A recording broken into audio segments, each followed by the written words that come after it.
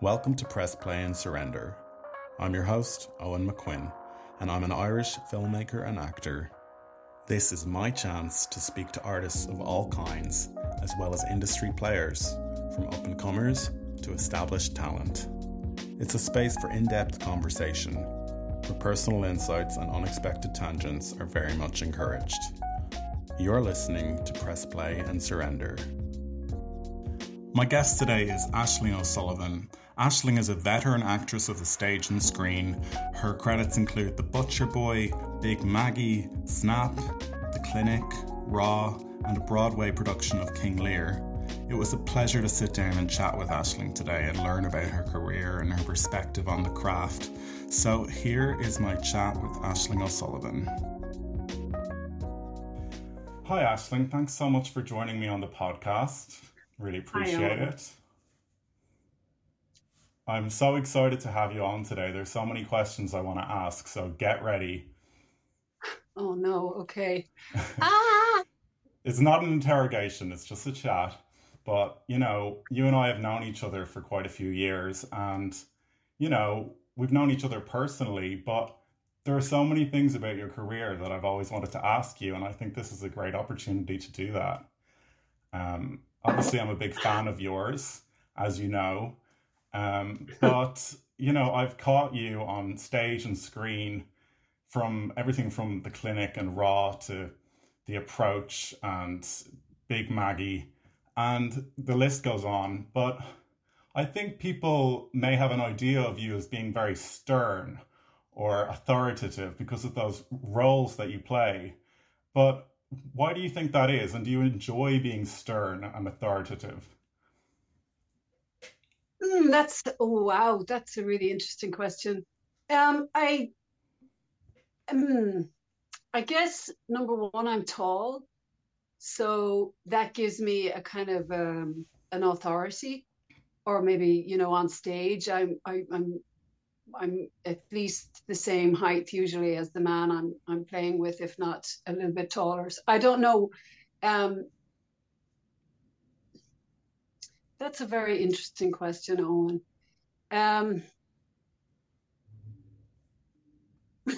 We're going to have a lot of these pauses. That's okay. I can edit. What was I going to say? What's funny is I think that you've played characters that may be intimidating. And what I've found with you, knowing you personally, is that you're very funny. You've got a great sense of humor. And people may not realize that about you. Do you wish you had more opportunity to be funny in your performances, or do you find a way to inject humor? I think you find a way to inject humor anyway. It's an interesting question because it's something that I'm interested in moving towards now. So I guess on stage, I would have had more of an opportunity to play a range of types.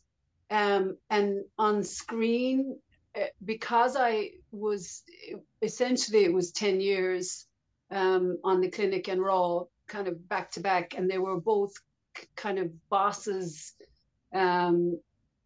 who hid their feelings as much as they could, that there wasn't much opportunity to be goofy. Right. But well, all of that, the great thing about that is that it's all to be explored. I think the times have changed, certainly since I was a young actress, and that women have a kaleidoscope now that they're allowed to tap into, and it's okay. You see it. It's okay to explore what it is to be a female on screen now. Yeah, there's a whole myriad of characters you can play. I think there is more diversity as well today. It's kind of more that there's that the boundaries of what you're allowed to be are being pushed all the time. and there's great freedom I feel coming in terms of how a woman is represented on screen. So I'm very interested in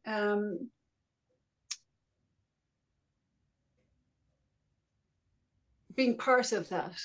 Yeah, nice. Participating in that, I suppose, and exploring that. Um, I'd like you to take me back though to the start. Like, what was your upbringing like, and what was your first interest in acting or theatre, would you say? Um,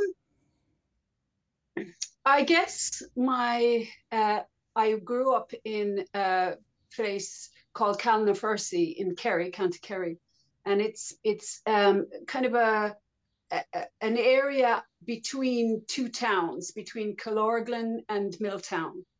Um, and it would have been pretty um, not so much isolated, but it seemed to me when I was growing up that we were remote from people. So myself and my brother, we grew up in each other's pockets, and we had all of the country around us. Nature to was our playground, and so I don't know how we got into it. Maybe somebody gave us a dictaphone once or something, but we started to make, radio plays for each other. And with the sole objective to make each other laugh. Right. So I think that's where it all kind of started. And then it must have become, I don't know, actually. Don't know where that sentence was going, but Yeah. Um, but were you ever going to the theater or the cinema when you were growing up or in your teenage years and thinking, that's something I'd be interested in doing with my life? Or did that come later? I remember I went to a school, a country school that my father was the school principal of. And as I moved into his classroom, I was in fourth class or fifth class. He had this thing that he'd do at the end of every week, and it was that we'd be broken up into small groups, and we put on plays, and they'd all have to be centered around a theme of what we'd learned during the week. And I remember feeling like that my little radio plays and all my practice with the radio plays really bore fruit. I felt like, well, how can I put it?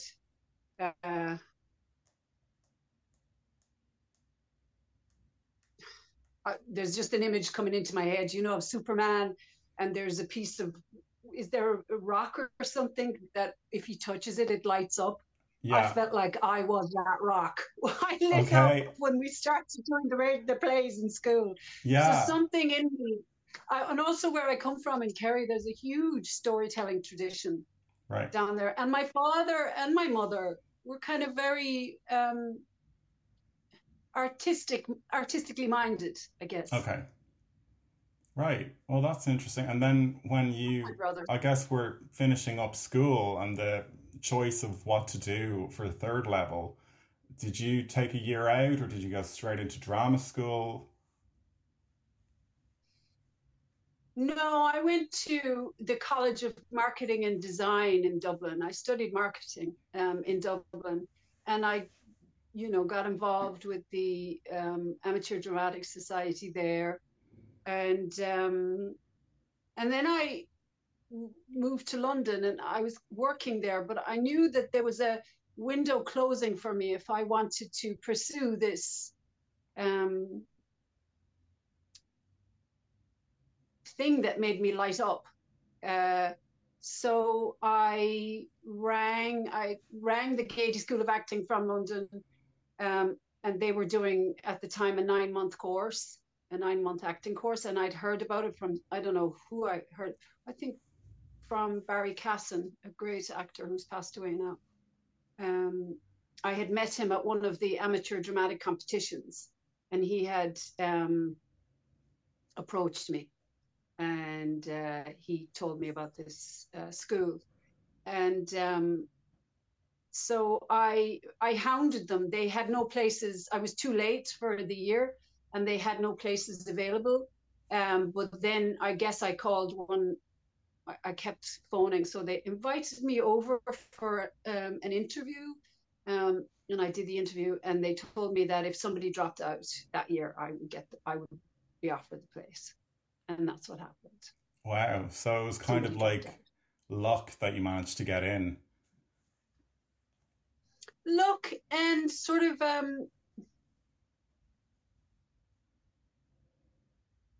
I would have found a way to get in, I think. I was Yeah, so determined. right. And how did you find training as an actor then? Did you enjoy it? Was it a very intense process or? Um, well, I'm trying to remember.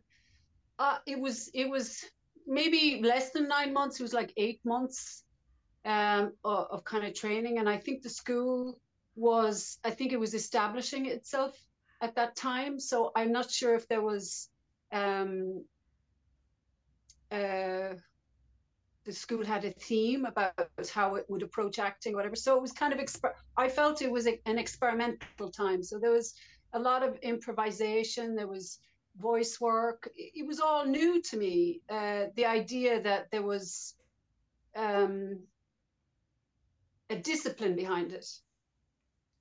Okay, and then if did you do a showcase at the end of it or? We did do a showcase, yeah, called The Quirk Estate by a brilliant writer who's like really brilliant, Michael West. You must know Michael. Okay, So he wrote this piece for us, and we performed it. right. And did you start to get noticed from that? Did casting directors contact you or agents, or was there a period of kind of, trying and pushing to get into the industry? I was, think, recommended by one of the teachers in the Gaiety School. They put me forward for an audition the Abbey was holding for a play called The Murphy Initiative, and Paul Mercier was going to be directing it. And I went to that audition, and I got the audition. And then I was called to audition for the next show in the Abbey, which was um, The Power of Darkness by John McGahern. It was an adaptation, and Gary Hines was directing that, and I got that audition. And then they offered me a year's contract in the Abbey, so that I um, participated in the shows over the course of a year. Wow, okay, that's great. That's like your first break, I suppose. Um, Yeah, I guess it was. It definitely started. It started everything. and did you feel at this early stage that you knew what you were doing, or were there kind of insecurities to overcome? I guess there's always, insecurities, and that's part of the arena of the artistic world. But I think the focus, if the primary focus is the work, the insecurities like fall into the background. But that's a part. Like I would imagine in even in the great sports people, there are insecurities. There's a lot of the art is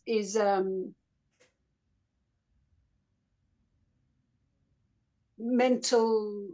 Is a lot of it is mental work as well, in terms of knowing where to put your attention and your focus, and how to keep it in the right area. Right.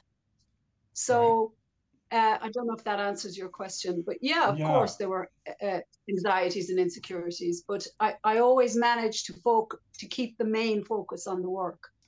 Yeah. I think focusing on the actual text and being totally, engaged with that probably is a great way to kind of circumnavigate all those insecurities. Um, And then you started to And work to with go and to accept that they are there, to accept that they're part of it too. You're not mad to have those things, but if you can, if you can make the work the major focus, and try and keep your optimism and around the work and right. the sacredness of it, that will keep everything in its right spot, I think. And how important is it to have a director like Gary Hines to help you in that process?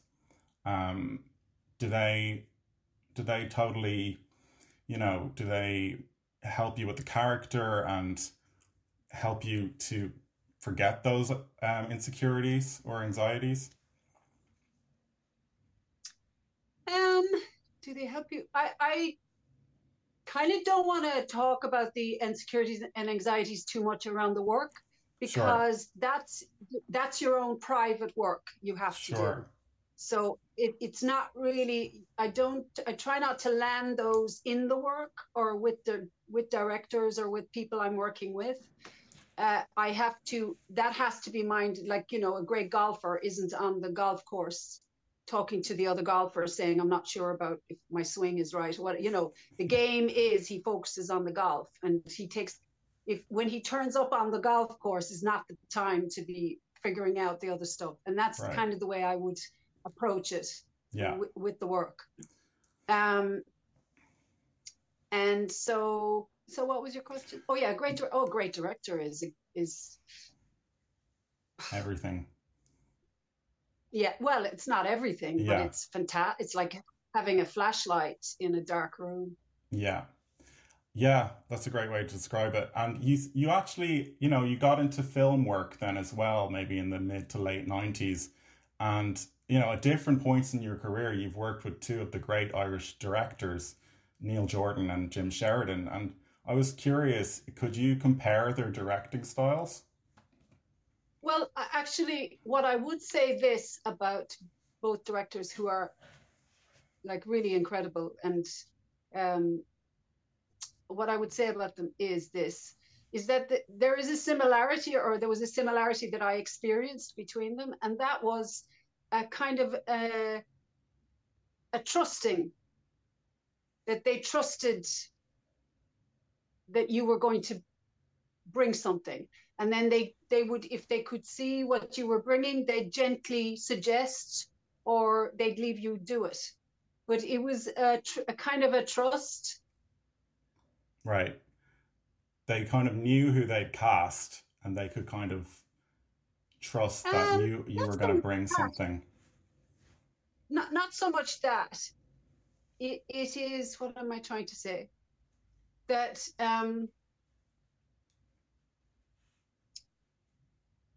they trusted the whole thing, the whole world that they had set up. They trusted something interesting was going to come from that world that they'd set up. Okay. Not just focusing on the Yeah. actor. I don't think the entire thing that they'd set up. It was almost like a curiosity. They watched Yeah. the world they'd set up, Right. and they tweaked and they came in very gently if necessary. That was my Okay. experience. Wow. Okay. That's interesting. And you've also worked with some really great actors as well, like Fiona Shaw or Cillian Murphy, Glenda Jackson.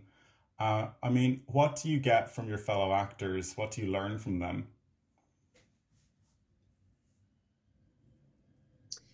What do I learn from them? Well, uh, I learn their wavelength, to try and hear them, and react to them and listen to them like I do with any actor or actress. Um, but uh, with those three that you mentioned, it is a matter of learning what their radio frequency is, what their signal is, and responding Right. on the same frequency, You or have trying to to. basically, I'm sure every project is different, like you need to adapt, I suppose. And that's probably key, is it? You need to adapt. Um, yeah, you need to stay open, and you need to um, refine always how you listen, and you need to refine how you're coming at the work. Yeah, it's a constant. You you well, I can't get stuck in this is the way I do it. Yeah. How valuable is that in theatre to be able to go back night after night and have another stab at it? It's that's one of the great kind of joys of theater, is that as you each time you do it, you're refining. It's being refined. You're stripping away, or you're noticing something new.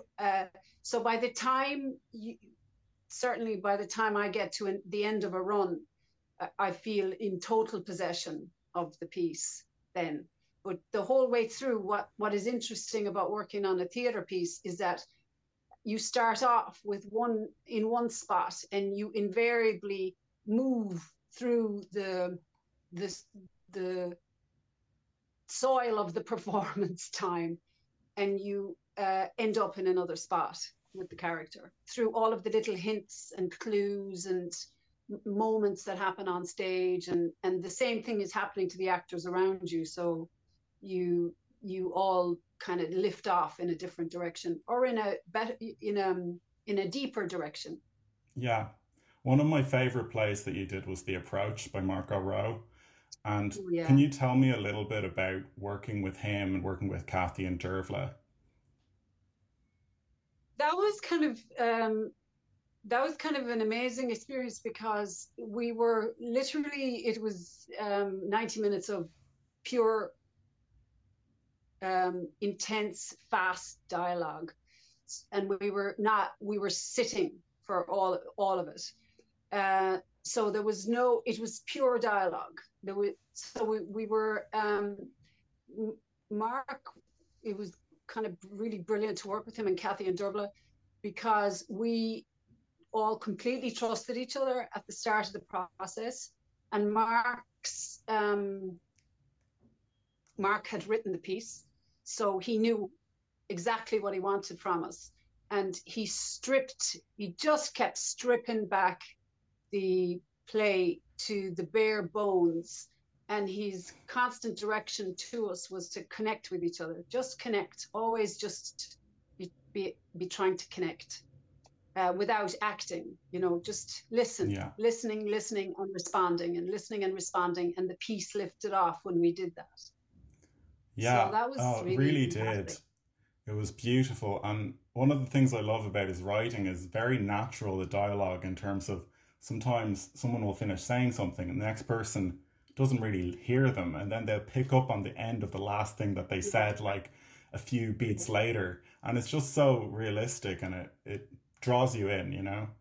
Um, yeah, he's a genius, Mark, when it and particularly when it comes to dialogue. yeah.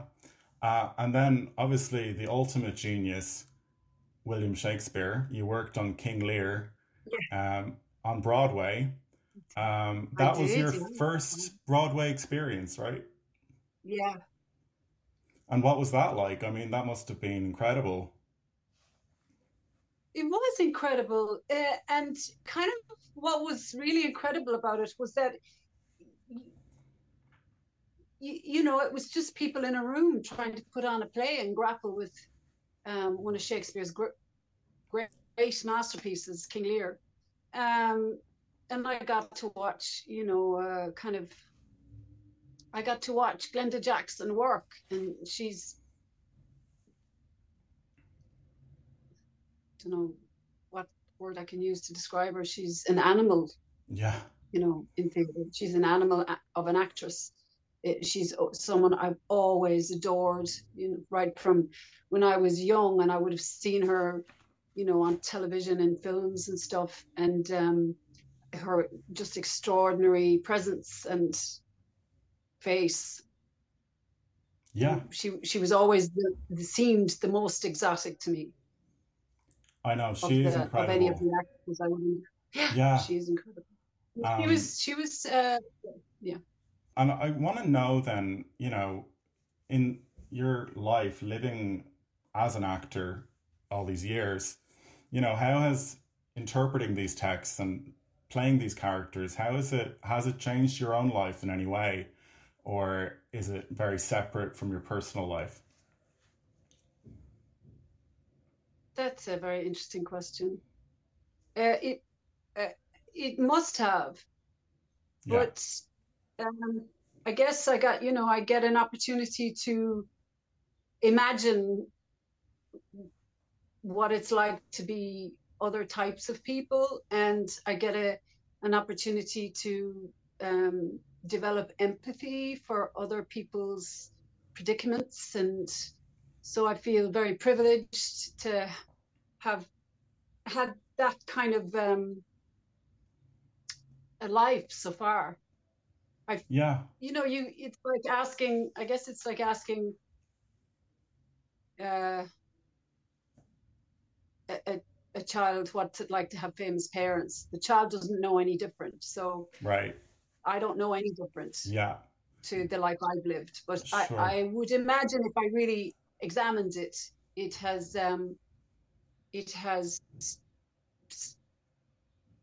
maybe given me a unique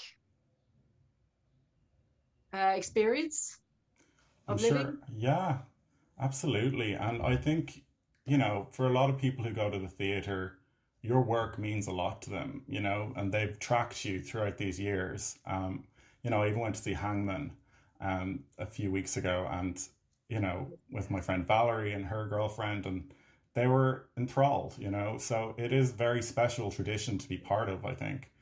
Um, Yeah. and I was kind of finally, I was wondering, is there anything that you haven't done that kind of comes to mind that you'd love to explore? Um, there are lots of things that I want to explore, and my mind is turning to them with great muscularity at the moment. So I'm very interested in what the next few years are going to bring. Great, and so am I. I'll be there to watch it. So, listen, thank you so much for being part of the podcast. Really appreciate it. And I hope we can, catch a movie or go for coffee sometime soon. Yeah, brilliant. And thanks for inviting me on. I really enjoyed. You've made me think. You've made me think in a more deep way about some things. Great. Glad to hear it. All right, listen, have a lovely day, and I'll talk to you again. All right, Owen. So that was my chat with Aisling O Sullivan. It was great to have her on the podcast and learn about such an accomplished actress. I really was privileged to have her on the show. This has been Press Play and Surrender.